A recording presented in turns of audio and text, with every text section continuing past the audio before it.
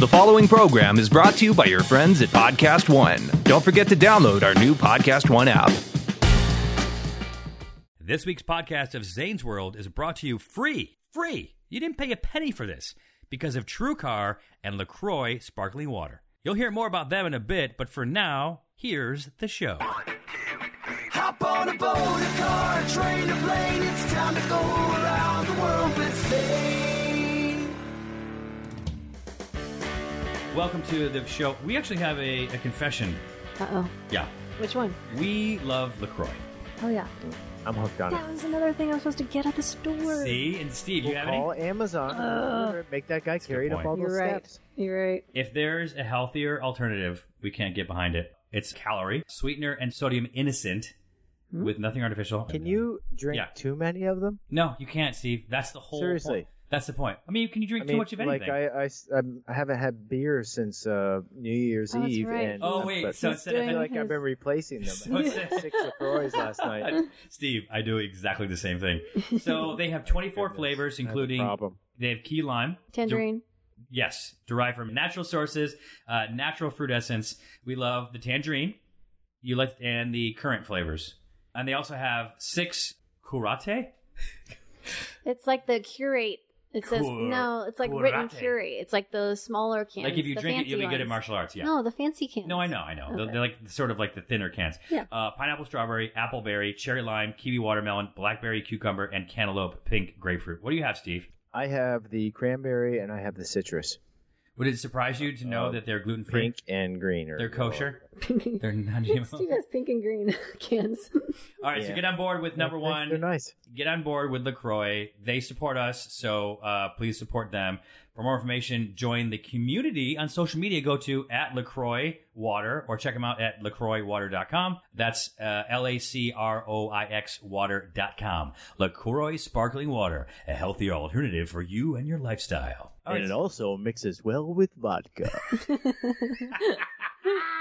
So good. so listen, this podcast is also brought to you by Adventure Apparel. We have, we'll get to that in a second, but we have some really cool stuff happening. But Donald Schultz was on the show, and That guy is nuts. he's Apparently, I dominated too much of his attention. What does that mean? You just Really? you kept asking questions. Yeah, you did. They were serious questions that could Did affect you me have daily. a crush on him? Well, he's kind of like a hero, and He's I a don't hero. see many Venom everyday crush? heroes in my life. Is he on your hall pass list? No. Okay. No. So yeah, we recorded with Donald a few weeks ago, and he talks about his going to Africa to work at this reptile, this snake. You'll get all the information in the interview. But what's crazy is now he's in Africa. So at this point, we recorded a few weeks ago before he left, and now he's actually there. Do you follow him, Mel, on Instagram? No, because I talked to him about updating his Instagram because he's so bad. He's in the coolest places doing the coolest things, Yeah. and he takes like one photo So for he- 2 weeks worth Okay. of rad stuff. Okay, so you I love unfollow him because you're mad at him? No. I remember we talked He about just it. doesn't and post a lot. He doesn't like Exactly. social media, maybe. I don't know. It's true. No, I get that it, is but true. he does like the coolest things. So he posted a sign of hippo crossing, of a sign, and then the next picture was of a hippo crossing at night in front of him, like on the road. He had to stop because a hippopotamus was crossing the road. They say it's crazy. They say it's one of the meanest animals in the world, and you know they have a Yeah, problem. you don't want a rhino kind of creeping up on you in the night. Well, Okay, talking sure. about hippopotamuses, I but believe we're rhinos talking are about interesting, too. hippopotamuses. Yeah, thanks, Steve. Or a rhino. Yeah, sure. Or rhino. I don't think the rhinos are as mean, to be honest with you. You don't hear stories about them like spiking cars. I don't think there's many left. So Pablo Escobar in, I believe, Medellin in Colombia, when he had all this drug money, he opened a zoo. Ugh, I wish I had drug money. I know. I would do so much cool stuff. I I would buy like a you saying huge chunk of the Amazon. Are you saying drug money or money for drugs? Oh, like to buy like. Like well, so stuff. here's, I mean, obviously the guy was a maniac, but he built his own zoo, and so he had hippopotami, and I guess when the zoo, like when he got arrested or whatever, and he went away, then a lot of the animals were like taken away, but the hippopotamuses weren't. And so now they've taken over like a large swath of land. You can find that. I think there's like several dozen In Mexico? They just in left them Colombia. there? Oh, In Colombia, yeah. sorry. Yeah, and then That's awesome. Then the catch is they're trying to figure out what to do with them. Should they euthanize them because they're not indigenous and they're pretty dangerous, or should they make a preserve for them? But I guess they keep making fences and they keep like jumping out. So it's interesting. You can go onto YouTube and find like a video there. Speaking of YouTube, I have YouTube. You have YouTube? I don't even know what that means. No, I was checking out the Zane's World stuff because we Yeah. just went to Yosemite. Yeah. And that thing still gets like several thousand viewers a day. Really? Yeah. That's a good video. I loved it. They are actually. I love those videos, and we're gonna. We should make some cat videos. Okay, you're kind of losing the point Please here. don't. All right, let's Give go. yourself a break. We're gonna go to the interview in 1 second. Steve, you started your Christmas holiday diet, whatever. Yes. Steve, you started at 178. What are you at right now? This morning I was 174. 174. Now, Not great. naked. A little bloated still. You know what? I actually don't answer that because I don't want that mental picture. No, you don't. I weighed in at. Remember, I started at 216, which is Josh's goal weight, and now I weigh 206. Mel's shaking her head. You gotta tell people what we're doing. It's part of the process, Mel. It's keto. It's not my process. It's your process. All right, it's keto, and I'm basically. Here's the deal. Like kale? No, Oh my Zane's God. doing that keto diet, which is a high fat, low no carb diet. So it's just All I'm 70% eating- fat. All I'm eating is peanut butter Okay. and avocados because it's Really? more. Yeah, it's more fat, low protein, and basically what happens is your body goes into ketosis and starts burning fat as an energy source, and you start losing weight really quick. So Is that I can good see. for you? I mean, Is that bad on the body? I don't think it's good for you, but we're in disagreement about it. Yeah, so there's a lot. he's trying it for 30 days. I'm trying something else. What's for the 30 doctor days. who you watch all of his videos? Dr. X? Dr. Axe. As an Axe? AX as in. Cut it down a tree. Yeah, Okay. exactly. So E, then E at the end. okay, great. So he has his wife does it. They both do it. They yeah. both do it. Mhm. Okay. And he's a doctor. Yeah, I Okay. mean, I think he's a Are you sure chiropractor. he's just not smart? The guy, hold on, see, that's your friends. Like a buddy across the street, my buddy Rob did it, and he lost what did he lose? 30 pounds in 2 months. So, Now how is he? Is he put it back on? I mean, he's immobile. He can't walk anymore. I guess my No, he's the issues same. with it, Steve, is I'm just trying to decide what's better for you because we haven't been eating meat in, I don't know, 8-9 months. We've Yeah. been eating meat. And to do keto, you kind of need you a lot have of to eat meat Yeah, you to need do sources keto. of fat and protein. So of fat. What about like those bean burgers or bean meat or the You fake can't meat? really eat beans. Super high. I mean, too high in carbs. So what you're doing is you're basically you're changing the way your body works from when you eat food and it burns the energy that you're eating, like the sugar and the carbohydrates that you're Right. eating. And instead, it burns the fat that you store in your body as energy, so that you should have theoretically a continuous energy source throughout the day, rather than having the highs and lows from eating. Although it takes what, 3 weeks, 4 weeks for your ketosis to kick in, for that to actually start happening. I don't know. It's all so Jeez. You know what? confusing because I've just read so much about about only being vegan because our liver just can't handle the fats that we put into it, and that's also the good fats. It's just we just consume too many fats, and so now it's completely opposite of this diet, which is eating 2 avocados a day and getting good fats in. It's all very Here's the confusing. deal. I'm going to bring in an expert to talk about this in the coming weeks, and we'll get to the bottom of it as I continue to lose weight. Erica came in today, and she said I look fantastic, so I'll leave it at that. All right, this is our interview with Donald Schultz. It's his world. We're all just living in it. It's time for Zane's World. This is not only one of my favorite people, but one of the most, I think Donald is the real world's most interesting man. And people have said that about me, because I'm traveling all these places, but all I'm doing is drinking when I'm going to these places. And not to say that that's not interesting, and I'm doing other things when I go there, but You spend a lot of time inside. we spend a lot of time inside. That's exactly right.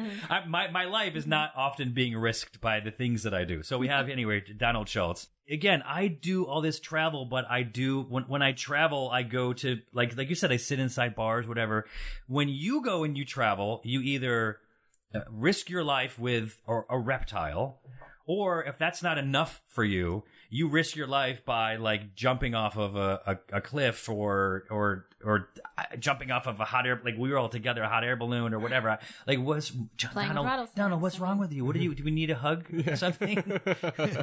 Yeah, I don't know. I don't know what the deal is. I'm still trying to figure it out. Yeah. A lot of therapy hasn't really revealed much. Well, or that is the therapy, right? Yeah. I mean, that's how you've said it to me before. Like the stuff that you're doing, you need to sort of do to, I don't know, for your psyche, for your adrenaline, for Yeah, I mean, I get cage, like kennel crazy, I guess would be the best comparison in LA. It feels too sanitized.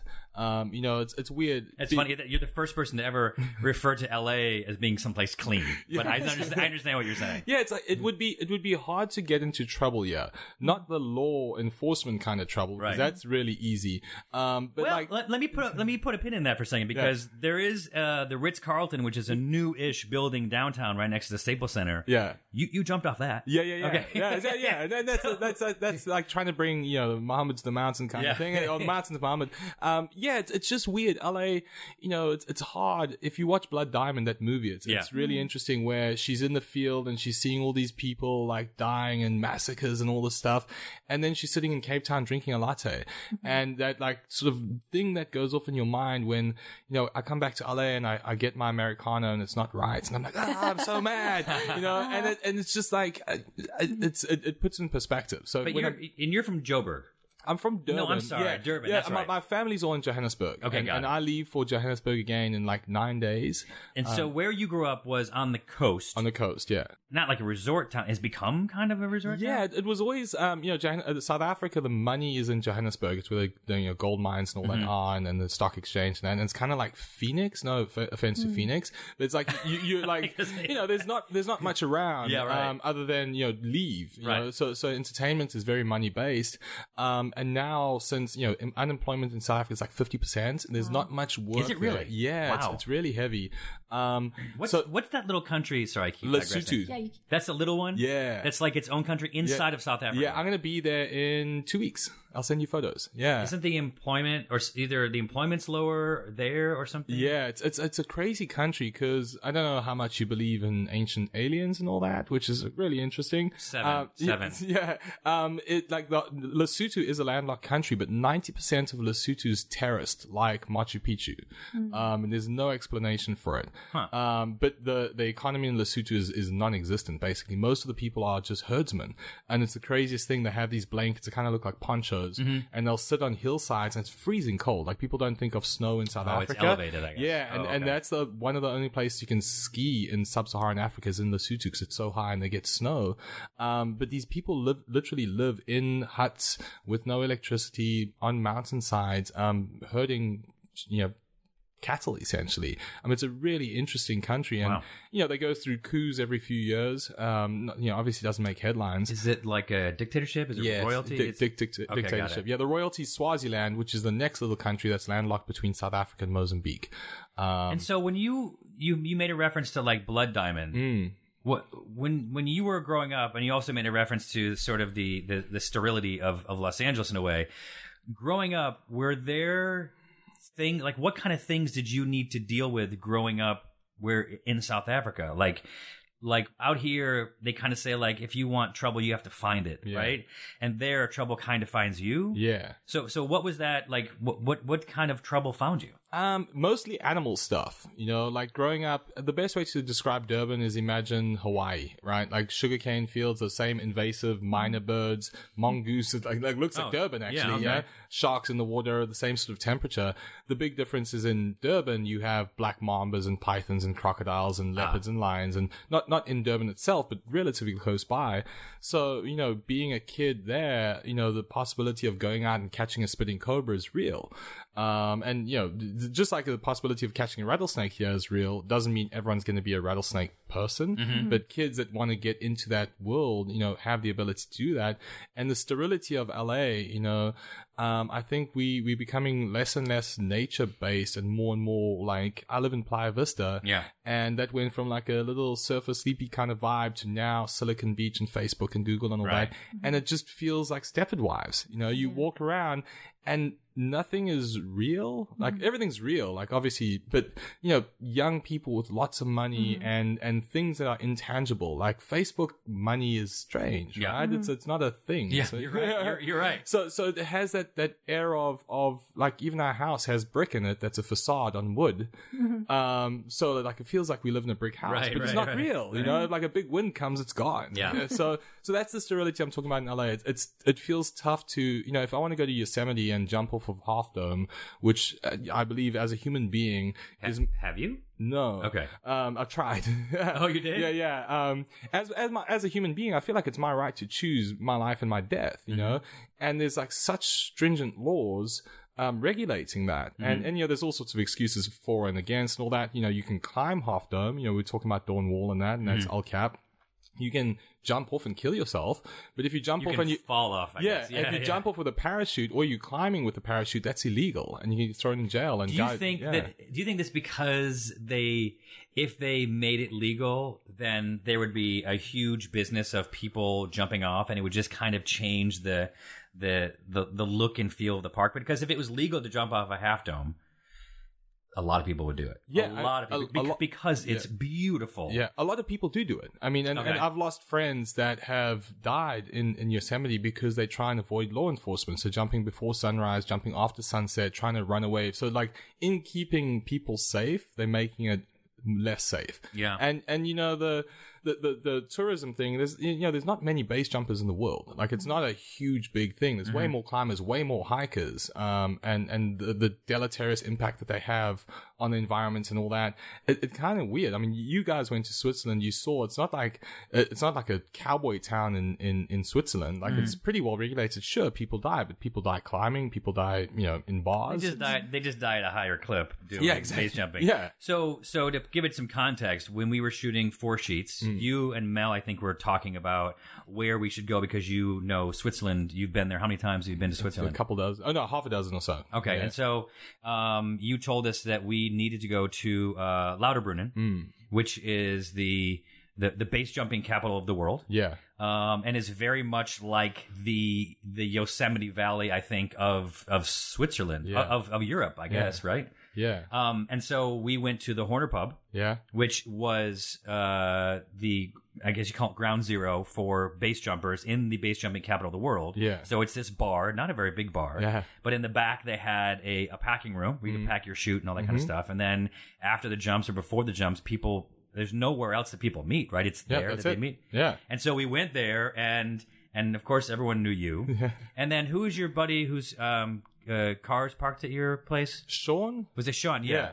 What's his last name? Chuma. Yeah, Yeah. Sean Schuma. Yeah, exactly. So, like, I didn't realize that I've met him before, but I didn't realize he was basically like base jumping royalty. I guess. He's the most experienced base jumper in the world. He's the first person to get over 5,000 base jumps in history, and he's also got tandem base. So like no one else in the world really does tandem base regularly. Off of the bridge? Off of everything. He's actually got tandem base numbers now, building antenna span Earth, and he's also got quadriplegic tandem base. He's taken someone who was a skydiver who's now in a chair off of all four of those objects again. So Sean is a whole different level of human being. Right. And yeah, definitely base jumping royalty. He's like... And why is it that Sean is still with us? And because look, you've introduced me to a lot of friends, and we've had mutual friends through Josh Higgins, and even we didn't even know. I don't even know how. I think we met through Josh, but we found out we have the same agent. Yeah. But like in that circle, I've met a lot of cool people. Yeah. And a lot of those cool people are not with us anymore. Yeah. Like Ian and Shane. Yeah. I mean, it's just like, and so is Sean? Is he more meticulous about what he does? Definitely. I mean, he grew up. I mean, like I'm kind of a drive-by base jumper. I went into it purely for the thrills and to test myself as a human being. And I feel like I progressed really quickly, got to a really high level, realized how gnarly it was and backed off, which is not unusual. You know, like there's that point where it's like cost benefit.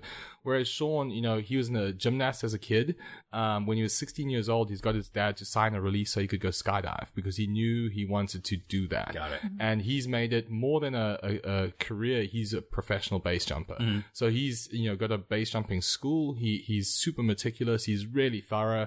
And, you know, when we were jumping together, I was doing gnarlier stuff than him in wingsuits and that. Not because I was better, just because I just didn't really care. I was like, I'm going to go hard. Right. But as far as like aerials and that go, like doing flips and twists and all sorts of things of objects, he's the world's best, like by far. And I think it owes to his work ethic and his character. He's like, you know, because we were in South Africa last year with Travis Pastrana, and Travis hasn't really jumped since his dear friend Eric Rona that I knew well died in a skydive. And Sean, myself, and Travis jumped off a building. And Sean is the kind of guy, he will empower you, but not to your death. Like, if he says to you, you can do that, it means there's a chance you can pull it off. Doesn't mean it's safe, you know? And if he says you can't do it, it's not a judgment on you. It's just like he sees something that doesn't work. And I think in base jumping, a lot of guys don't speak up. And you know, as you get older, you become almost more cynical because you've just seen people die. And then you have young people reek of death. You know, I've been in the valley where guys will show up and you're like, they're going to die. Like, unless something dramatic happens. Like, is it because they're immature or they're inexperienced or they're adrenaline junkies or a combination? All of those. All of those. I mean, like the joke with base jumping is, if you think you know how dangerous it is, you don't. Yeah, right. If you say you don't know, then you do. Right. And it's like guys show up there, and it's like, you know, you've seen it, it's a festival kind of environment. You know, you have gondolas to the top, you can land and have a beer and do whatever you want. So people go there, and they get caught in this cloud of nothing could happen to me, and it's like every single jump is deadly serious. So in Lauterbrunnen, there's a train. Is it a tram or a train? The gondola up, and then there's a trains through the valley. Yeah. And so what were you saying before we started recording? You tried to land. So just to put it in explanation, it's like a valley. Yeah. Where both sides are sort of like these stone walls. 2,000 feet. Yeah. Okay, so same as Yosemite, basically. And then a green valley down below with pastures and stuff like that. You can take like a tram up there. Yeah. And then walk to different jumping points. Yeah, exactly. But what is it that you did? So there's a couple dozens of exit points, but basically through the valley on either side, they all about 2,000 feet. Okay. So that's like the low end of a nice wingsuit jump because you fly for about 15 to 20 seconds. Okay. But the north wall of the Eiger, which is one of the highest mountains in Europe, is 6,000 feet. So it's dramatically higher. Okay. So we went up to the Eiger, and there's a train that goes through the valley to Grindelwald. And basically what you do is you jump and you fly the face of the Eiger, and you fly down a glacier and then through this meadow, and then you fly over the train tracks towards Grindelwald, and you basically just open over the train station you want to catch a train back to home with. But not to Lauterbrunnen. That's a different place. The other side. Yeah. Okay, got it. Other different. side, yeah. Okay, got it. But Dean Potter, a friend of mine, when we were there 3 or 4 years ago, he was flying from the Eiger to Lauterbrunnen. And he was like, it's nuts. Wait, how far away is it? It was almost a 2-minute flight, and there's a period for about a minute that you can't open. Because it takes between 100 and 200 feet for your parachute to open. Got it. And if you're 30 feet above the ground, there's no doing. Like the dynamics of a parachute take a while to open. So by the time the parachute's open, it's kind of like a no open zone. Or, you know, because you're skimming the ground so close. Yeah, because it's fly or die kind of thing. So he was jumping from the Eiger and flying back to the point that he was like not wearing goggles, not wearing a camera, not taking a phone, just to drop weight. So he could try and make it. And after about 2 weeks of doing that, and the hike up the Eiger is not insignificant. Right. And he was doing it every day, and just trying to fly back. Who's this? Dean Potter. And so did he do it? Yeah, he eventually did it. He jumped from there to the valley. And he flew into the valley, yeah. Is that where Shane died in a different part, like sort of further away where the crack is. Okay. But yeah, no, this is no one else had tried it before. And Dean, if you watch Valley Uprising, amazing documentary about the climbing generation, it has a lot on Dean. And Dean and another guy, Graham, actually died in Yosemite a couple of years ago, trying to outfly a peak. And apparently Graham either hit some turbulence or swerved or something, hit Dean, I did hear about that. and Graham impacts and Dean impacts on the other side. And that was a big wake-up call for us because Dean was like a god. You know? Right. In climbing, he was like Superman, and in wingsuiting even more so. He had done things that, you know, no one else could do, and that's when it like kind of rocks you. That was a tough year. It's the year Ian died, and a bunch of guys I knew. So that's like eight friends or acquaintances died in a year. It was kind of when I was like, I mean, backed Ian off. was your best friend, right? Yeah, best man at my wedding. Yeah.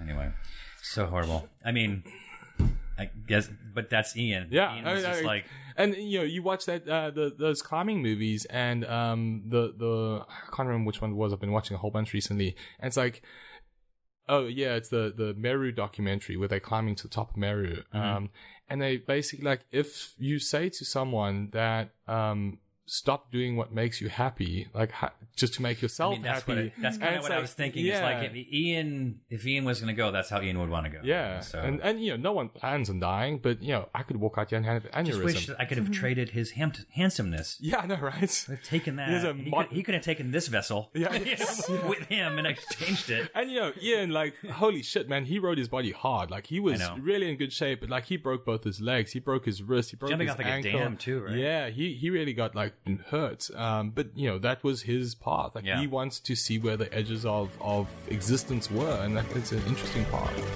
We'll be back in a moment with more Zane's World. Holiday tips and fun facts from Paul, Kristen, and Dexter at Total Wine & More. My friends still rave about the Prosecco I brought last year. Let me help make your Friendsgiving unforgettable. Bordeaux is one of the world's most popular red blends, made from Cabernet, Cab Franc, and Merlot. It also makes the perfect gift for your picky boss. Having turkey and all the fixings? I suggest an easy-drinking Pinot Noir. For white drinkers, try an unoaked Chardonnay. Whether you're entertaining or just bringing the wine, we'd love to share our always low prices and ridiculous selection with you this holiday. Now offering same-day delivery at TotalWine.com. Cheers! Alexa isn't the only one with breaking news. Make sure to hang around at the end of this podcast for the latest breaking headlines on the AP News Minute. Podcast fans, do not miss John Taffer, No Excuses, right here on Podcast One. Shut it down and listen to John, the award-winning hospitality legend from Bar Rescue, as he brings his straight talk and unapologetic approach to daily topics and current events. Get motivated to start the new year with interviews from Pawn Stars Rick Harrison, Jordan Harbinger, and Joe Coy. Subscribe and download John Taffer, No Excuses, each week at PodcastOne.com, the Podcast One app, or wherever you get your podcasts. And remember to rate and review, because we appreciate your feedback, and we appreciate you. Let's take a moment here to give a big shout out to our friends at TrueCar. With TrueCar, 60 seconds is all you'll need to get an offer for your car. And the amount of time it takes you to floss your teeth, pet your dog, do 9 sit-ups, you can get a true cash offer. Best of all, you can do it from your smartphone or even from home. So just go to TrueCar and simply enter in your license plate number and watch how your car's details pop up. Answer a few questions, and you'll get an accurate true cash offer from a local TrueCar certified dealer. It's that easy. After that, you can bring your car in, and they'll check it out with you together. You can ask questions, get the answers you need so there's no surprises. Then simply leave with your check or trade in your car for a new ride. So when you're ready to experience a better way to sell or trade in your car, check out TrueCar today. True cash offer not available in all states. Welcome back to Zane's World. There's more to Donald. This is why I wanted to have you back, because we are living in Los Angeles right now, and you've been you were on a show called Extreme, the one you did with Clint Eastwood's daughter, Animal Intervention. Animal Intervention, where you went to people's houses who basically bought like a baby tiger and then ended up with a full size tiger to try to convince these people. Yeah, and that was very interesting. Yeah. And then you were consulting on what was the show with the guy from Lord of the Rings? Oh, Dominic Monaghan. Yeah, Wild Things. We did that for 3 years. So you worked on that show. Yeah. You were the guy behind the scene, like the animal expert. Yeah. And then you were working on Shark Week. Yeah. We did 4 this year so far. 4 this year. Yeah. So you're shooting Shark Week all throughout the year, Pretty and then much. they air during Shark. Yeah. Is Shark Week still a week? Yeah. It's it's the longest running television event in history. Wow. Yeah, right. Wow. And it's kind of cool. And it was 30th anniversary last year.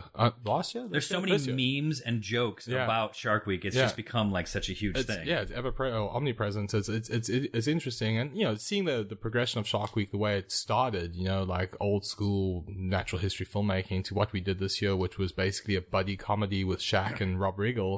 It's just like the genre is like. So that's what you. So you were working with Rob and Shaq this year, and then also Guy Fieri. Yeah, Guy Fieri, and to get them into the water to swim with sharks. Yeah.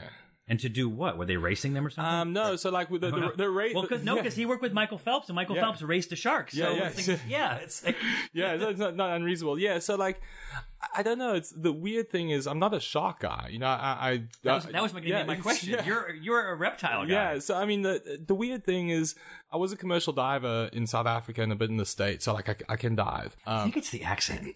Yeah. I think you just let him do whatever he wants. Like he's gonna walk out of here, and you're gonna feel so much lesser of a man. I already know. You're gonna be like, let me grab an axe or something. You're gonna cut something down. We've got like a hero over here. I know. And then we've got you. Shuffling papers. No. Let me reset the bar a little bit. Donald came on a podcast that we did when we were in the old office. I don't remember if it was Zane's World or Drinking Middies or whatever it was.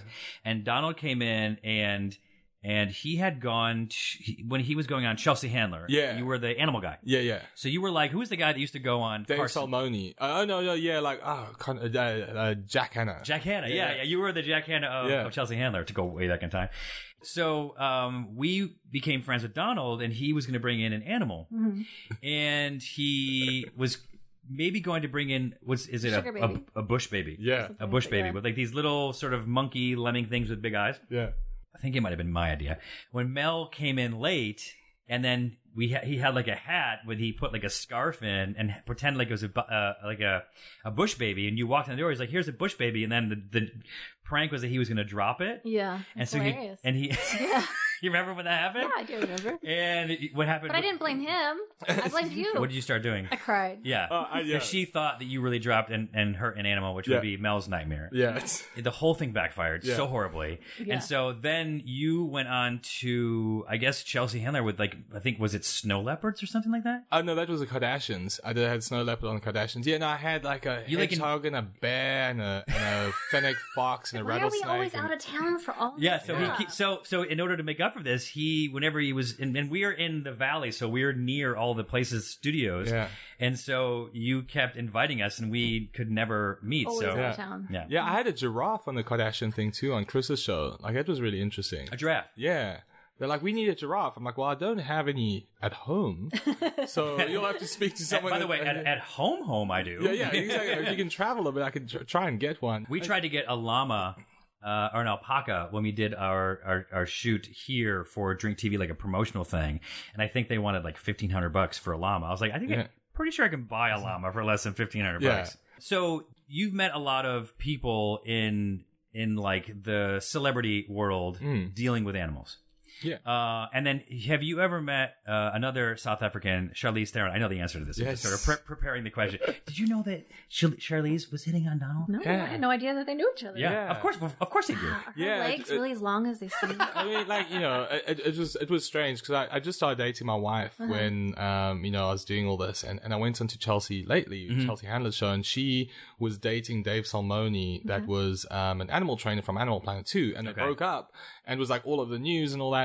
And the next day there was an email from Chelsea. It's like, hey, you want to be on the show? I was like, sure. And yeah. And then, went into the show, and she's like, I date all the animal handlers that come on the show. I'm like, that's great. I'm like, great. There's my girlfriend. Meet her. Oh, yeah. And it like went on for a bit, like fun-hearted banter, and then she stopped calling. So I think I don't know what happened. Scared her off. Yeah, but Charlize was interesting because I did a thing with Jane Goodall. It was like Jane Goodall's movie came out. We did like a live broadcast thing, and I hosted it. And I was just stoked to meet Jane. And then I heard like Pierce Brosnan and the space station, and if you dated Pierce Brosnan, that'd be fantastic. Yes, yeah, right. And Nancy Cartwright, which is the voice of Bart Simpson, which was insane. And then obviously Charlize and someone else I'm missing, Dave Matthews, another South African. And Charlize walked in, and she just Am I an idiot for not knowing that Dave Matthews is South African? Same as Elon Musk. Okay. Yeah, I didn't. Okay. I didn't know that. No. I didn't know that. No. Yeah. Okay. Well represented. There. Yes, we do things. Handsome, smart people. Okay, got it. Is this the Charlize thing? How do we? No. I was just talking about South Africans in general. Mel. I'm sorry. Yes. She's on my my hall pass list. What am I supposed to say? You're a very non-hero person, so you've got no chance, dude. There's nowhere for me to go but up, so I don't really care. I can say whatever I want right now. So Charlize walks in and she's just stunningly beautiful. Yeah. Like and she walked to makeup and I was like, oh wow, Charlize Theron. Like, oh my gosh, this is because I did live in Johannesburg before I moved to the States. Did you say that out loud when your girlfriend was sitting next to me? Yeah. And she's like, well, but of course, like if I was like that and Mel was sitting next to me, I'd be like, Charlize Theron, and Mel would be like, go ahead. Please, Please well, yeah. My wife told me, girlfriend Dan, that afterwards she would have been okay with it. Yeah. And I'm like, well, that doesn't really work. Next time, let me know in the moment. Thank you. So I go into makeup before we do this, and the makeup artist is like, hey, Charlize is single? I'm like, no, but cool. You're like, I'm about to be. yeah. And then so we were hanging out before the filming and her agent came up to me and she's like, hey, Charlize is single, right? Oh my and I'm like, you know what? I've heard. I'm like, yeah. I'm like, so I've heard. And then I don't know if I should be sharing this, but basically, like, we were sitting. It was myself, Charlize, Jane, Nancy Cartwright, and then we were like talking and all that. Finished the broadcast and she reached over and rubbed my leg and all that. I was like, oh, that's cool. Because I was kind of nervous. It's like, who am I? Like, I'm a snake guy. Like, why am I hosting Jane Goodall? Why'd you wink when you said snake guy? Yes. No, I'm sorry, you didn't know. Right? And then so, like, afterwards, we get our photos taken, all that, hug and whatnot, and leave. And I was in the car and I said to my wife, I was like, something really weird happened. Like, it was strange. I just want to be upfront, And she's like, yeah. I explained to her, and she said, yeah, Charlize wasn't wearing a bra. And I was like, oh wow, I'm so naive. I didn't even notice. I looked back at the footage and I was like, oh my God, she's right. And then right after that, I guess Charlize adopted some kids and settled down and all that. So that door's probably closed. You're also married, so I think yes. But I mean, Jane Goodall was cool as hell. Like really? she travels 300 days a year. Like, and the craziest thing, I don't know if I've told you the story, but it blew my mind and like really disrupted reality for me. Her producers were like, hey, don't ask Jane about Bigfoot. I'm like, okay. I didn't even know that was the thing. Come up? So obviously I was like, hey Jane, what's the deal with Bigfoot? She's like, well, it's arrogant to think that Bigfoot wouldn't exist. She's, things have been cryptozoologic for a long time. Panda bears, Komodo dragons, Kraken, the Architeuthis, giant squid and all that. She's like, the amount of North America even, but the rest of the world that we haven't explored or can't explore with drone technology or aerial photography. She's like, it's arrogant to think that we're alone. And I was like, oh, holy shit. So she was cool as hell. And that's a tough one. That's a tough debate because late 60s. Late 60s. We're just taking over the earth with such a pace right now. It's disgusting. Yeah. And if there were a civilization or an uncivilization of primates, it's a little. I think it's arrogant to think that there still would be something that we haven't destroyed or exploited yet. So I don't know. Before we move on to this quiz, you are moving back to Africa. Well, it's a 3-month road trip. I'll be back in March. That's where your business is, right? Yeah, well, we have two labs here in Los Angeles and San Diego. And so this is it's all for Snake Farm? All for Snake Farm, yeah. Okay. So explain to people what Snake Farm is. Well, basically, there's a worldwide antivenom shortage right now. It's really expensive. A lot of the antivenoms don't work. Antivenom is something you get when you get a bite. You have to apply exactly. Antivenom. And you've been bitten how many times? Like 10 or 12 or 13 or something. Okay. A few, yeah. You have a finger? I'm missing a fingertip, and I was on a ventilator for a few days, and a couple mamba bites, sea snake. So you got bit by a mamba? 3 times, yeah. And he said this before, and I'm not making this up. He insisted that we go and visit him. Yeah, insist. Yeah. In South Africa. Yeah. I'll go in a heartbeat. Yeah. What kind of animals will be on your property? Leopards. It's the highest density of leopards in the world where we are. They attack people? Sometimes. I mean, like, it's funny because like Mel's not as fast as she used to be. Yeah. No. I mean, like, leopards are cool. They out of all the big cats, they're the gnarliest. Like, you can raise them in captivity and all that. What is the word gnarly? They don't ever calm down. And in the wild, they're so like. I did a story with a guy for an Animal Planet show, and he was basically camping right where my property is, and this leopard was in the bushes, and like did a double step towards him and just slapped the top of his head off, like basically sculpted him. And there's actually images online of that happening frequently in India. Like there's a series of photos that will blow your mind of this leopard basically jumping up and just sculpting a guy. And they gnarly cats, but at the same time, it's, just be smart. Yeah. And What would happen if, say I'm hiking Fryman right here, and in the summer I see a rattlesnake every day. Yeah. So if I got bit by a rattlesnake, I don't have a phone with me, what do I do? It's a really easy question. Like, stay calm, which is difficult, right? That's not and a rattlesnake bite, if it's going to kill you in under an hour, you're screwed anyway. Like, pretty much that's the take home. But the mortality rate with treatment is 5%, with treatments 3%, without treatments 5%. But you have hours. So, like, the big thing is, like, I can get myself running, down. Panicking, stressing, freaking out is just going to make it worse. Okay. So you just basically, keep the limb below heart level. What if I have to get myself down? Just walk. So I have to walk down. Just walk, okay. yeah. Do I need to tie a tourniquet? No, I mean, that's the thing is like the tourniquets are tough because there's very limited uses that they're powerful for, and that's usually neurotoxic bites, like things like mambas and sea snake, or mambas and cobras and kraits and that. With rattlesnakes, you kind of want to disperse the venom because if you look at my fingertip here, like the fingertip's gone. Yeah, the gone part? If I tourniqueted my hand, I would have lost my hand because it just concentrates all the venom in that area. What about sucking it out? Nothing. It's like, imagine dropping a drop of food dye in a bucket and then trying to suck the food dye out of the bucket. It's like the venom's actually designed to get absorbed into your system as quickly as possible. You wipe the venom off, you keep the arm below heart level or hand below heart level and just casually go to the hospital. Let's say that Mel is bitten by a Komodo dragon. Yeah.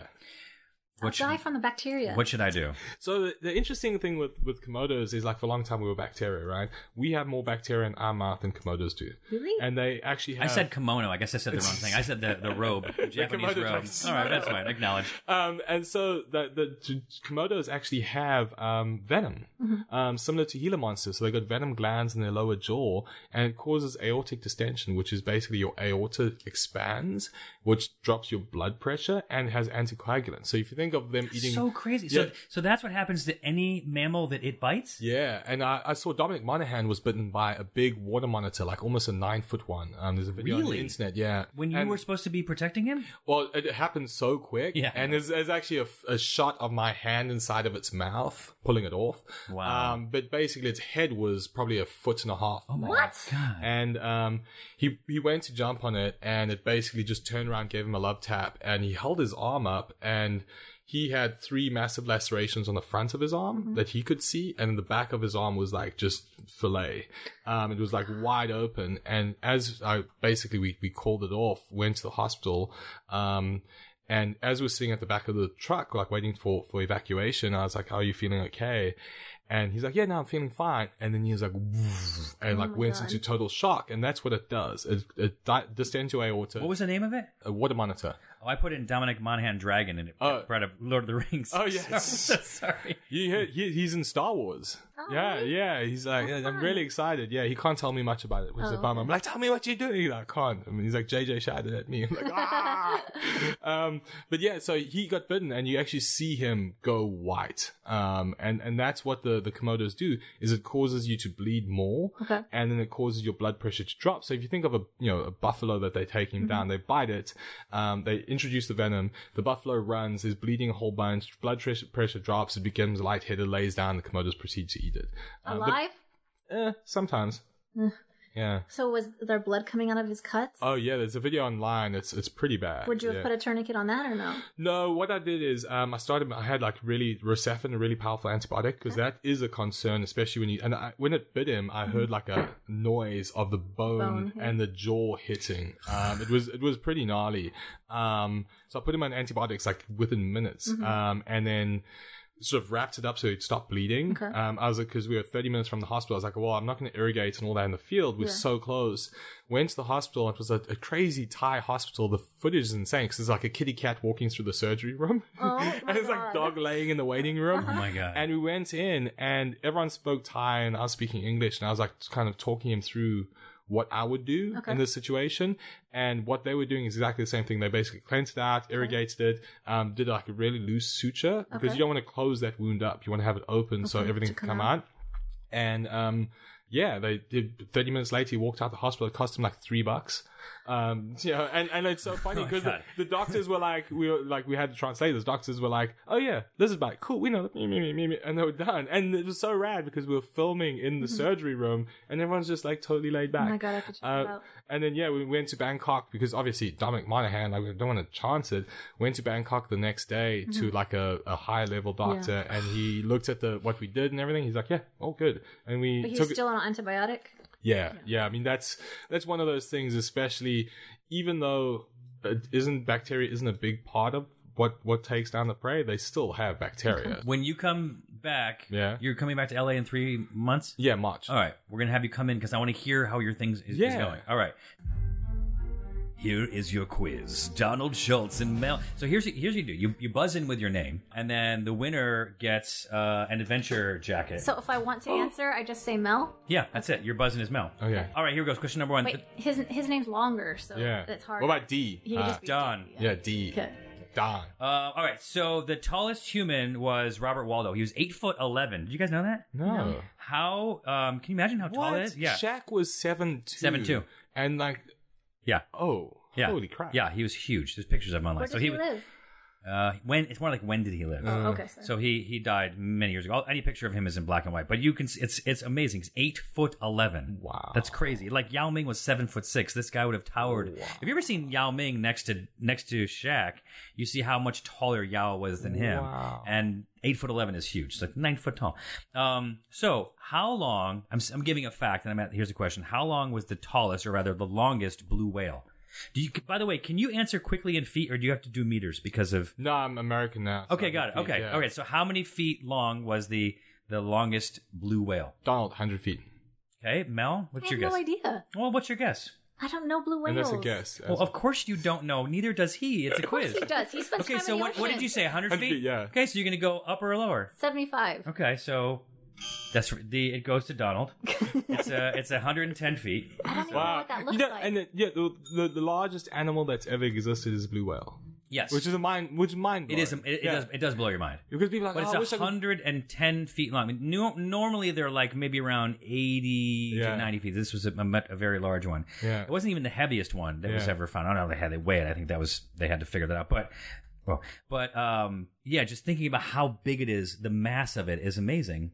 So, we've seen humpback whales, but humpback whales are maybe like, I don't know, 50 feet? Yeah, I mean, when you see a 5-meter great white shark, like it blows your mind to think that there's something even bigger than that. And you see a 30-foot whale shark, Megalodon. And you're like, oh wow, that's the biggest thing in the ocean. So I've seen blue whales on the way out to Guadalupe, and really, and they come to Sri Lanka too. The Maldives and Sri Lanka I was talking about, definitely a good place to see it. I think they have megalodons. Could you touch it if you wanted to? No, marine mammals act as you can't. Okay. Yeah, which is good, unless you have a harpoon and you. No, okay. Yeah, Japan, right. Then it's fine. In Japan, then you can as long as you're hungry. Yeah. The longest jump by human was by Mike Powell. He jumped 29 feet.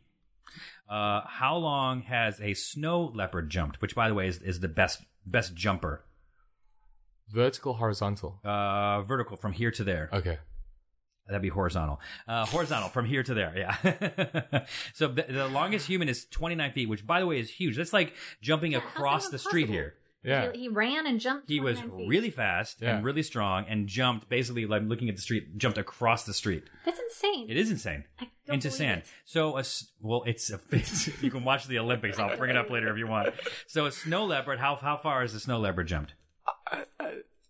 This is a guess, Donald. Yeah, these are all guesses. Yeah, I know you don't know this information. I mean, like in 40 feet. Okay, 40 feet. Mel, what's your guess? 50. Okay.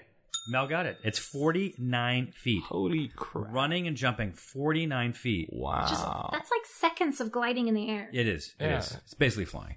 A French swimmer set a world record in the 50 freestyle where he swam at an average speed. So this is the fastest ever recorded human speed of swimming. It's 5 miles an hour. That's the fastest. Michael Phelps was 4.4. Yeah. So 5 miles an hour. Do you know that? Did you know that kind of information? Yeah. Because we did that shark racing show, so I had to dissect all of his racing, make him faster. Like as fast as Phelps was, could he outswim a shark? Not even close. No. It's like people sometimes would think they can outrun a bear. Yeah. And if you think of a bear basically being a dog, Yeah. do you think you could outrun a dog? Yeah. No, you're out of your mind. A hippo can outrun a person. Yeah. A crocodile can outrun a person. Exactly. Like, facts. Yeah. So how fast is the fastest fish, which is a sailfish? What is the fastest it's been clocked at? A sailfish. I have to take a knee on this one because I've researched a bunch. No, that's yeah. it. You can know this. This is good. What is the answer? Because white sharks are 25 miles an hour, makers are supposed to be 50 miles an hour, Okay. and sailfish are fastest would be 60 miles an hour. Okay, Mel, what's your guess? Less. Okay. So it is 68 miles an hour swimming in the insane. ocean. That's imagine if that swam past you, and they use their sails to like corral fish. Yeah, and they have cool. a javelin on the front of their face. Right, exactly. So like imagine a 60 mile an hour God, fish what if it flying ran towards into you. you? It's happened. Like Oh people my they got speared in the neck in that fishing. Will they use that to spear fish? No, they use it to corral fish and they kill fish with it too, but they don't spear them. Yeah, It's amazing. Yeah. Donald's winning. Usain Bolt was clocked in at 27.49 miles per hour, which is very fast. It's the fastest human. What is the speed of the fastest cheetah recorded at? 75, Mel? Okay, Mel? Donald 60. Yeah.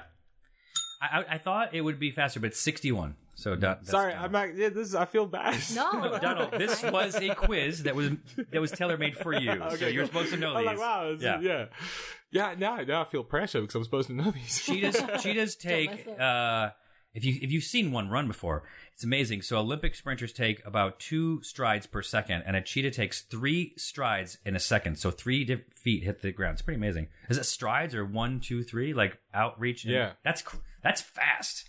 Yeah. You know why? Because you always see them in slow motion, so you don't think about it being like that. So the strongman Eddie Hall deadlifted 1,102 pounds. What can the average elephant lift? Like if not with its trunk, like if it was sort of on the ground, it could lift this off the ground. How much weight? You mean like if you put a big package on its back, it could lift it? Yeah, or like if it's hanging off the ground, like a rope and across like the it back, carried stuff? and it just sort of lifted up. Yeah, what could it lift? The maximum, not like the maximum amount that it would lift. I don't even know how much an elephant weighs. 800 800 pounds. Okay, No. the human lifted What was it? 1,100. 1,500. Oh, well, it's have you ever seen an elephant? Yeah. Okay, Donald, what's your guess? Her guess is 1,500. I'd have to say like 2,500 pounds. 2,500 pounds. That'd be like a ton. Yeah. No, 18,000. What? Stop it. I feel like giving you a no, but you were closest. shit. Yeah, super strong. With their trunk, they can lift about 2,000 pounds. Wow. With their trunk. That's mind-boggling. I think they have like somebody 4,000 muscles stretched, in their like, trunk. baskets across their back and figured this out? I mean, I hope not. That's why I didn't put in the whole snake measuring length thing, because when people see this giant snake, they want to just trap it or kill it or whatever it is. So anyway, pound for pound, the leafcutter ant can carry 50 times their body weight, but it's not the strongest insect. The strongest insect is a dung beetle. Yeah. How many times their body weight can a dung beetle carry? What was the ant? 50 times. 100 times. Okay. Maybe twice that, 200 times. So the answer is 1,000. Wow. So if it was a person, they could carry 80 tons, which is basically like me walking up and just picking up a Mack truck. And where do you want this? But the funny thing about dung beetles that's so nuts is when you see them, they're dense creatures. Like they're like, the size, whatever it is. Yeah. And when they take off, because they fly. They fly? Yeah. They have an exoskeleton. And it's so funny. Once again, like I think I humanize animals way too much, but it looks like they get an expression on their face. Like, have you ever seen an old-time aviation guy? Yeah. They stand and they kind of shake their butt and Yeah. get ready, and they pop open their carapace and they like start their wings and they Yeah. start Start shaking. shaking. And It's they're like an wrong, engine and they take starting? off. It's Oh so my God. awesome. I shot one of those, the June bugs. We have the iridescent green ones out Yeah, here, yeah. and it's my favorite beetle. Yeah. And so that time of year comes, and I'll sort of just grab one out of the air or whatever, and then hold it in my hand and in slow motion watch it do what you're saying. Yeah. It takes the wing, basically the wing covers out of the way. Like flaps. And it Yeah. starts it takes off. Yeah. Amazing. Well, it's sad in South Africa. You'll be driving around these parks because the dung beetles are everywhere, and they'll hit your windshield, and it's like someone's throwing a golf ball. Yeah. Because they're so hard and dense, and they're really cool beetles. Like, people give them a lot of shit. Well, you said the funny thing is that they eat poop. So let's start that. That's the funny thing. Yeah. All right. So this guy, Javier Sotomayor of Cuba, he was 6'5", set the high jump record of jumping over a bar that was 8 feet high, 8 feet in a quarter inch, so 8 feet tall, which is pretty amazing. That's the height of this room. Did you use one of those sticks? No, Oh, okay. no, this is just running up and jumps. So he jumped about 1.2 times his height. The kangaroo rat is the best jumper per length. So how many distance of the length of its body can it jump up? Donald. Go ahead. 10. Okay, 10 times its height. I can't answer. I'm too distracted by the cuteness of a kangaroo rat. It's very cute. So Well, he cute. said 10. What's your guess? Can you get one right, please? For the Lamprey family? What? I don't know. 15. Good. Okay, thank you. 45. Holy crap. So it's basically like he'd be standing there at the bottom of the door and could jump to the top of the door. It's the best jumper in the world. Wow. Wait, how big is it? You get small ones, the kangaroo rats this big, and you get the giant kangaroo Oh, rats. my And I've God. seen those. You see them out in the desert, They cross No, the I've road all never the seen time. them. Yeah, they're really cool. Donald, you are doing really well. Mel, you have 2. I'm going to give you one more just for marrying up. What species of dog has the longest tail? Mel. Mel. A whippet. Ooh, Donald? Yeah. I'm going to go greyhound just because they're big. You know, just because you said the word hound in it, it's wolfhound. Oh, yeah. I thought because there's one sleeping right here that you guys might get that. Somehow Donald won, even though I gave all these courtesy points to Mel. Amazing. All right, so last thing, Donald, before you go. I gave you a nice stern talking to not long ago because you had visited Madagascar. Yeah. And you were telling me this, and I was like, wait, what? You didn't... Why didn't you post anything on your Instagram? You're like, Instagram is stupid and getting up numbers. I'm like, no. Instagram is have it be for me. That's fine. Okay. I don't care if it's just for me, for Mel, for your friends, for people who actually are interested in the stuff. Don't I totally get when a photo doesn't do well because people don't like it. No, I want to see the stuff you're doing on a daily basis. I don't care if it's you sitting at a lab. Please keep posting stuff on your Instagram. Oh, this is you lecturing him. Yeah. Got it. Okay. Yeah, he shouted at me the other day. Well, don't you feel like he was in Madagascar and didn't post anything Don't from even know how Madagascar? it's possible. That's mind-boggling. Don't you think at least if you did that, people would at least reach out to you and give you stuff? I don't know. I mean, it's for the animals. Here's food for the dragons. What is it? I can look on my phone, but what is it? It's at Donald Schultz. DonaldSchultz. That's it. Yeah, Donald Schultz. Yeah, Donald Schultz. So follow Donald on his Instagram because he's going to be in Africa. He's going to do cool stuff. Yeah. I don't know if it was the last time you were there, and we'll save this story for next time. We told it on the last time you were here, but when you saved a camera guy from a charging elephant. Yeah. And we have a picture of it. Yeah, we're actually going to try and go find that elephant again because his Jacob. That's why he's cooler than me. Yeah, and there's a lot more reasons. Where they occur in Ambercellia and Sava and that is the last of the big tuskers, these massive tusky elephants. Yeah. And now the elephants have learned to hide their tusks. So when they see tourists, they go hide their tusks behind bushes. It's just that makes you so sad. So Jacob, this elephant that I had an encounter with, and I want to try and go find him again because hopefully he's still around. Okay. Well, so we'll follow you on Instagram, and we're gonna have you back here when you pass through town to tell us some of the cool stories. Just stay alive. Yeah. Thank you guys. Donald Schultz. Thank you. Bye. I have to tell you something. I live by LaCroix. I have a refrigerator full of them. And if there's a healthier beverage alternative that we can get behind, it's LaCroix Sparkling Water, a calorie, sweetener, and sodium innocent beverage with nothing artificial. They have 24 flavors, including the new key lime, and are confirmed to be derived from natural sources with natural fruit essences. We love the tangerine, the currant. Actually, we love a lot of them. Really haven't had one that I don't like. They also include 6 LaCroix Curate flavors. Check these out. Pineapple strawberry, appleberry, cherry lime, kiwi watermelon, blackberry cucumber, and cantaloupe pink grapefruit. All bolder flavors with the same innocent nutritionals. LaCroix Sparkling Water and LaCroix Curate Sparkling Water. They're gluten-free, vegan, kosher, non-GMO, and environmentally friendly. So get on board with the #1 sparkling brand in the U.S., LaCroix Sparkling Water and LaCroix Curate Sparkling Water. They're both available nationwide. For more information, join the LaCroix community on social media at LaCroix Water, or check them out at LaCroixWater.com. That's LACROIX water.com. LaCroix Sparkling Water, a healthy alternative for you and your lifestyle. Well, you're here. Might as well join us. Welcome to Zane's World.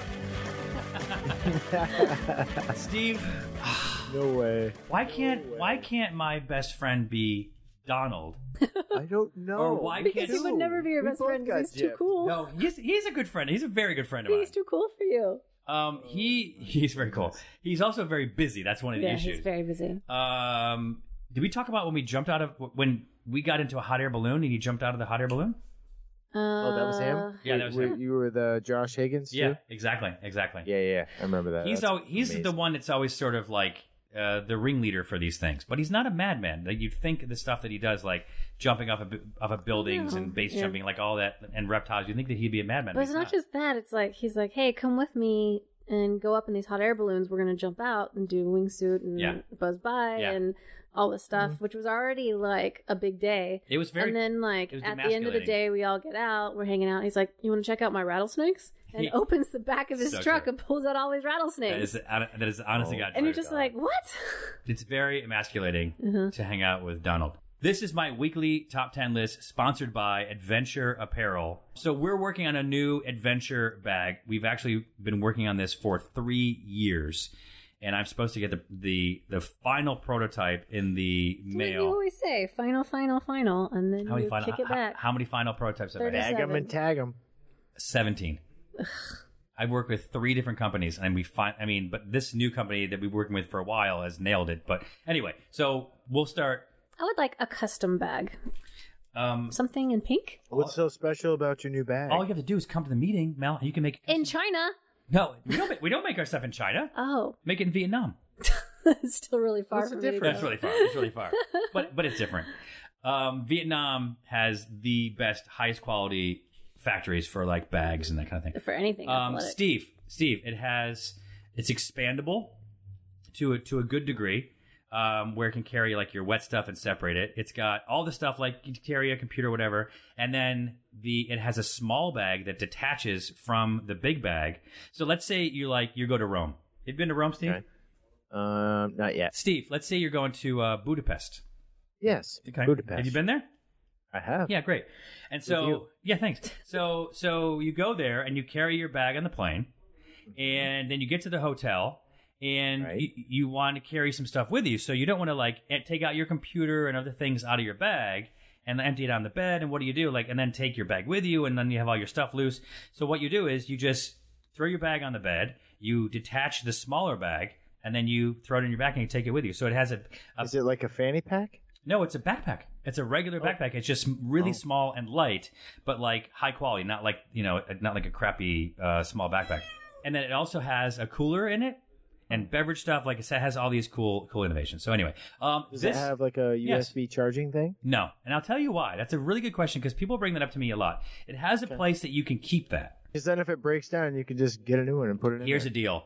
I don't want to deal in electronics. So if you get something that's faulty, doesn't work well, whatever, I didn't make it. I want to stand behind the stuff that I make. Plus, somebody's going to wash it, and then somebody's going to wash it, or it's going to get wet, or whatever. Like that's not my problem. So there are places for you to have those kind of things. To store them, but that's up to you to go and buy one. So this is my top 10 bucket list items from Africa. Yeah. Okay. I want to go to Africa. I know. And so when I was doing the research on this, it was amazing. Like when you start looking at, first of all, how big the country is. I mean, that's kind of obvious, but like how vast and how many like amazing national parks and preserves they have. It's pretty amazing because when you think about Africa, you think about the problems that they're having with fighting. You think about problems they're having with poaching, and you really don't think about the positive things because those negative things are sort of making the news more often. So in this research, and some of these places I've been to, but in the research of these places, looking at these pictures, it's amazing. So adventure.com, ADV3 NTURE. So adventure.com, the first E is the 3 because we plant 3 trees with every purchase. If you go there, it'll have everything I'm talking about in a list. So if you want to read more about that, go to adventure.com and click on the blog. You can read all this stuff. So number 10 on the list is the Soussavillie Dunes. Can I look these up as you name them? Sure. SOSSUSVLEI Dunes. And they're in Namibia. You can just type in dunes in Namibia. Okay. So I went and shot here when I was in Namibia. we went to the town nearby and then got on 4-wheelers and drove from town along this trail. And then within, 10 minutes, we were in the middle of dunes where you saw dunes like all around you. Are they that red? Wow. No, they weren't that. They weren't that red. They were very ochre. They were deep. It's probably a sunset. Mm. And so they've developed over like millions of years. The tallest dune is 1,000. It's called Dune 7. It's 1,272 feet. It's massive, and you can ride like 4-wheelers around in there and stuff like that. It's just amazing. Number 9, Tabletop Mountain / Cape Town, because it's basically in Cape Town. It's like a mountain range overlooking Cape Town. So Cape Town is the capital of South Africa. Great beach city. It's actually it's a really nice city. It sort of reminds me of, this isn't a good analogy, but Los Angeles. What are you looking at, Mel? There's a cableway to the top, or you can hike. At Tabletop. At Table Mountain. Yeah, exactly. Table Mountain. Yeah, so I did that when I was shooting. You took the cable car up? Yeah. Well, it's either that or hike. It's a pretty significant hike. And that's a place where base jumpers go. So Donald Schultz has actually gone up there and jumped off of that. So it's a cool place. I think Cape Town will surprise people. It has different sides to it. You know, I mean, it's not. It might look like it's not third world. Africa. I think that's what a lot of people think. Honestly, they have like the Cape Town Flats, which are just like, where a lot of people live. I mean, it's kind of like first world meets third world, if you want to call it that, or developing nation, whatever, meets a major metropolitan. I mean, it's a very interesting place. And it also has the Robben Island, which is where Nelson Mandela was held. So you can actually go over there. Is it a safe place to travel? Yeah, it is safe. It's safe. Just like a lot of places, you could find a not safe place there. But sure. But generally speaking, it's safe. All right, so this is the Solio Reserve. Mel, if you're looking it up, Solio. It's a valley located between Mount Kenya and just deserts and zebras everywhere. Exactly, and the rolling peaks of the Aberdare Mountains. So what's unique about it and why it's number 8. It's maybe not the most dynamic looking place, because some of the places you'll see higher up on this list are really amazing to see. But they have about 250 black and white rhinos. And it's considered the best place in the world to see wild rhinos. And you better get there soon. That's a preserve? It's a preserve. But listen, that's what they're there. Well, don't think that any rhinos exist outside of preserves. That's where they live. And so the poaching that happens in these preserves. You know what I mean? And the preserves do a decent job, or they attempt to do a decent job of protecting them. But I mean, they can only work so hard. Number 7, Mount Kilimanjaro. So Mount Kilimanjaro is Africa's highest peak. It's actually the tallest freestanding mountain in the world, meaning that it's basically like Tanzania is it's pretty flat. Mm-hmm. I mean, it'd be like it being in Nebraska, whatever. Mm-hmm. And then there's a mountain that's 19,341 feet. That's tall. And what lives on them? So when you're climbing up, yep. Have you been there? I've been to it. I haven't climbed it. Right. That would be like a hero move, like Donald would do. No, you know who did that? Simon Ford from Ford's Gin. And I'm not saying that Simon's not in shape, but I'm not going to say that he's the most in shape guy in the world. But he's average. How many handsome. Did they do over days? How many days? I think he did it over multiple days. I think. But I think he had a Sherpa, and he did it. It's not like climbing Everest. No. We were looking this up the other day. Like Everest, I think it's what was the success rate is like 50%, and there's a large number of people that die every year. And in fact, there's 200 unclaimed bodies they can't find at the top of Everest, because when you get up there, I mean, you have to have oxygen and all that kind of stuff. I don't know what the situation is for Kilimanjaro, but you must need oxygen. How tall is it? 19,000 feet. Yeah, but as you climb through, you start on the plains, which is where we were, and then you go up through the rainforests and the sort of alpine meadows, and then it starts to become more barren, looking basically like the moon. But that's where you would find the Jackson's chameleon, Mel. Oh, so I'm looking up right now. So you'd like to go. And then, cool. And then by the way, there are shorter, easier hikes at the base of the mountain. Mm-hmm. Just like day hikes. Day hikes, yeah. Where you can go up, and there's a lot of waterfalls, and you can climb up to the to the We should go rainforest. hike Kilimanjaro, dude. Should. Should actually just go and do the whole thing. Should. Let's do it. I mean, when I'll go. Mel's, well, you'll go. You going to pay for yourself to go, or is this something that involves me? I don't know. I mean, I know. I'm just saying. We could. If you put it like that, it's probably going to involve you. I guess we would need to be in a situation where we knew that Mel's back had healed enough from her surgery. it says that the success rate Of what, Kilimanjaro? Kilimanjaro is 61.3%. Wow, that's very low. With 77% of attempts getting acute mountain sickness. That's cute. Like cute? Is that like, No, altitude sickness? It is like altitude Yeah. sickness. Uh-huh. The when we were in Cusco, Peru, the altitude there was the gateway to Machu Picchu was 11,300. This is 19,300. So, I mean, it's almost twice as high. But so I have to give I've more. been at 12,000. Yeah, I've been at Snowbird in Utah. Yeah, what was it in Park City? You and I got like maybe was like 8 or 9,000. Yeah, I mean, I think the town is at 65 or 7. I have to give more credit to Simon Ford. I apologize. I didn't realize. I thought it was easier than it is. You're saying the success rate is only like 61% because people get. There's also a high risk of bacteria from human feces on the mountain. Okay. Well, there's a lot of things. Improper disposal of human waste on the mountain. Hey, that's why it's number 7. All right, Maybe they had a government shutdown. Number 6 is Egypt, specifically Giza, and then the Valley of the Kings, which are not right next to each other. But I just assume that if you go to one, you're going to go to the other. Yeah, so if you're going to Giza, you're going to go to Luxor. Yeah. Yeah, I mean, you take the river, I guess, Yeah, I the think it's Nile. a river, yeah. and there's like a river cruise you can take down there. I think it's a few days, whatever. Is Africa that different? Like, say, Egypt to Tanzania? I mean, it's like is it just like a different world? Or I mean, absolutely. Yeah. I mean, you can cover everything. Like Florida to Alaska or something.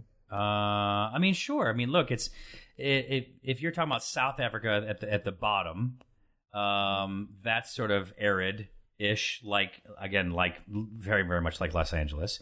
Then you're working your way through the plains, but then when you get in the middle to like Rwanda and Uganda and the Congo and stuff like that, I mean, it is the biggest rainforest in the world, I believe. I don't know if the Amazon. I don't know. I mean, what's that? What's left of it? What's left of it is the area that it covers. I mean, inside. Well, I'll get to that in a second. But inside of there are several like national parks that protect the apes.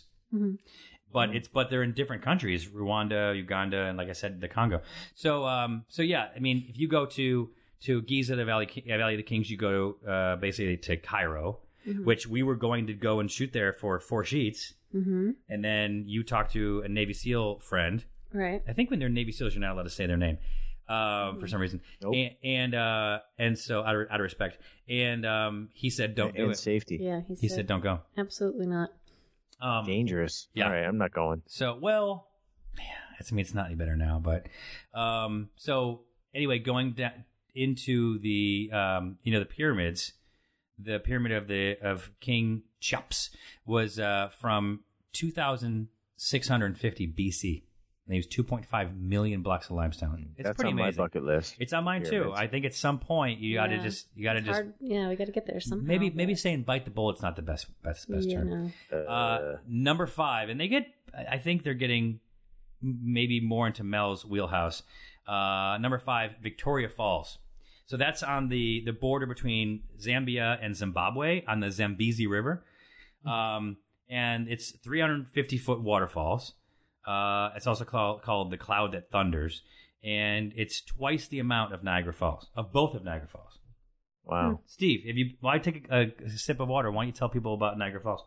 Niagara Falls is it's on the border of Canada and the United States. That's good. I'm back.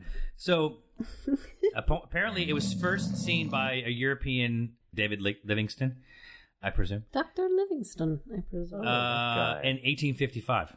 Let me Google him real the quick. Falls? Yeah. Mm-hmm.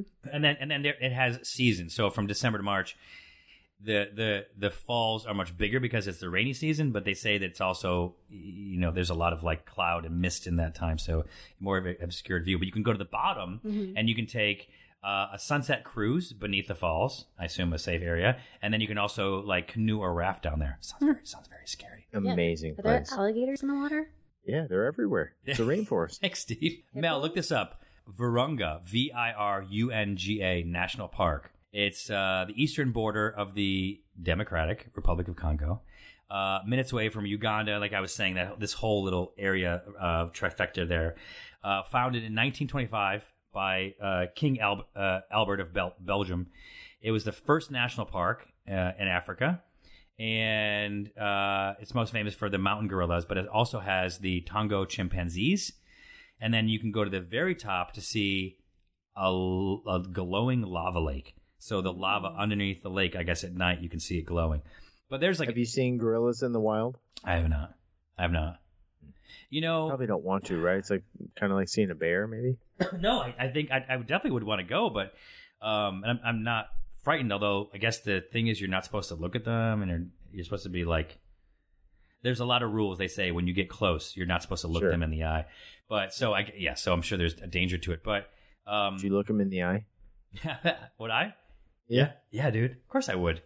I mean, yeah, how could you not? What am I gonna do? How would you? What am I gonna do? You'd have to look at his eyes to make sure you weren't looking at his eyes. I know. And then boom, you looked at his eyes. What am I going to look him in the nipples? And he'd be like, "Why look at my moves, Bo?" Yeah, but I mean, all right. Let's just say you're looking at his chest, and you just gaze up a little bit, and he catches you, and you're done. You're done. He will track you down. You're done.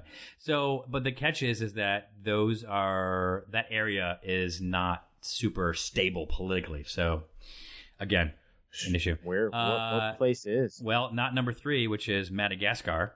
I think politically it might be stable, but environmentally it's not. So it's a huge island off the coast of Africa, I think right off of Zanzibar. And it's home to thousands of animal species that are found nowhere else, like lemurs. And there's rainforests, there's beaches, there's reef. Look at the pictures of it. It's really amazing. Yeah, it also has the movie. Well, there's zebras and giraffes, because I don't think there's zebras and giraffes in and lions in Madagascar. New York. Yeah, Really cool. can they talk? I don't think so. It has the Mal. Look this up.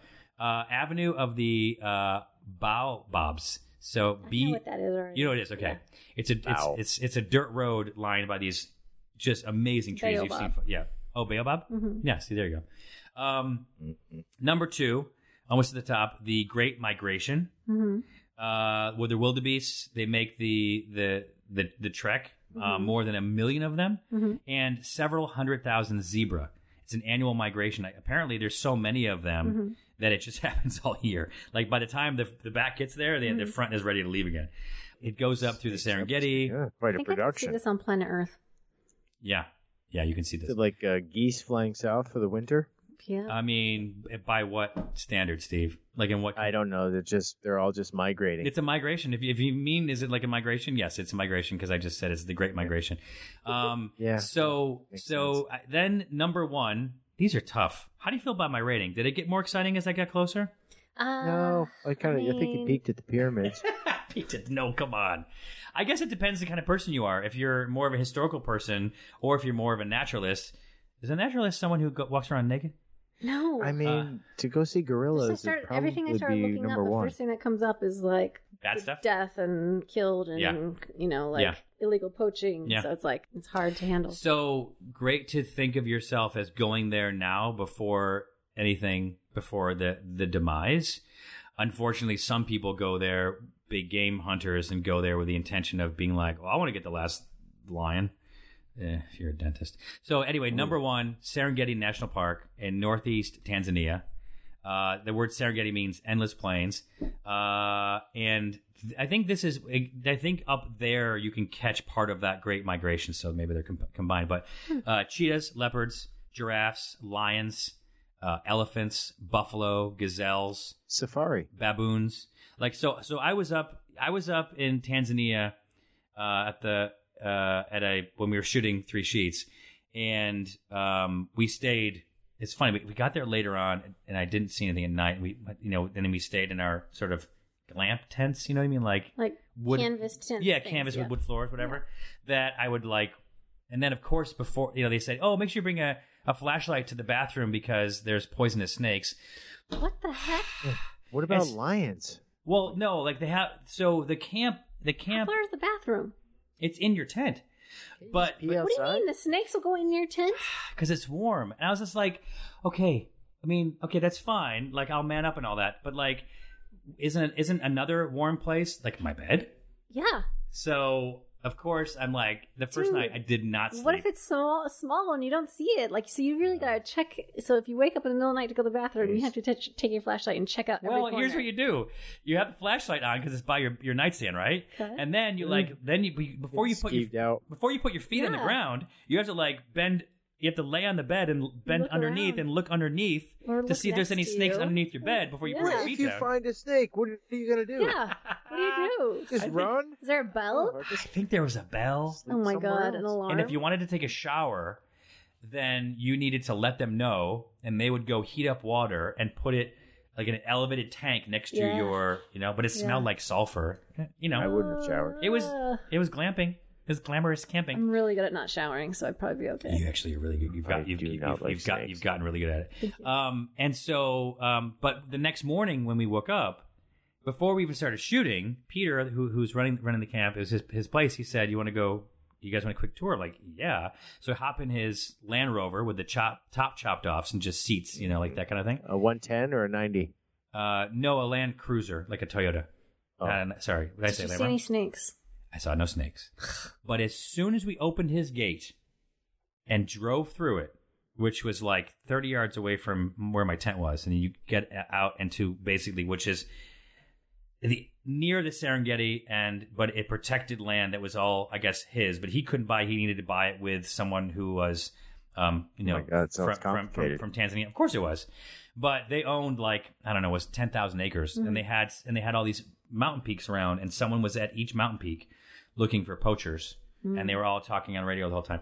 And so they opened the gates, and we go through, and there was a family, or I don't know what you call them, like 50 baboons, and impala, and zebras, and then giraffes, and then he radioed into one of the guys on the mountain peaks, and he said, you see any elephants, so we could go find the elephants. And it was just amazing. And we were just, we weren't even shooting. We were just tooling around. And they're just kind of monitoring everything? They are monitoring both for their guests and also to make sure that poachers don't come on and kill anything. 24 hours? 24 hours. Wow. It wasn't terribly expensive. Yeah, well, thanks. Is there a resident lion chiming in there? Oh, my gosh. Oh, my gosh. 2 honorable mentions on that. Marrakesh, which is in Morocco. You go and see the snake charmers and all those markets. Jasmine just went there, and she said it was amazing. Everyone who goes there says it's amazing. It looks a little scary. And then there's the Lake Nakuru National Park, where they have 1 million flamingos. Wow, a lot. It's pretty amazing. Well, that must be a migration. If you see that, well, no, they just kind of hang out at the lake. They don't migrate. They migrate from one side of the lake to the other. Okay. Is that what you meant? Yeah, they crisscross, go, the south side. No, yeah, exactly. Yeah. All right, so thank you to our guest, Donald Schultz. Make sure you follow Donald Schultz at Donald Schultz or at Snake Farm. Farm smelled. Yeah, sure, why not? Smell with a PH. Ooh. For snake pharmaceuticals. Make sure you you know what? We'll do it next week. Next week we'll take some callers. Call 855-HEY-ZANE and leave us some questions. We will talk to you soon. Hey, Steve, you want to close with anything?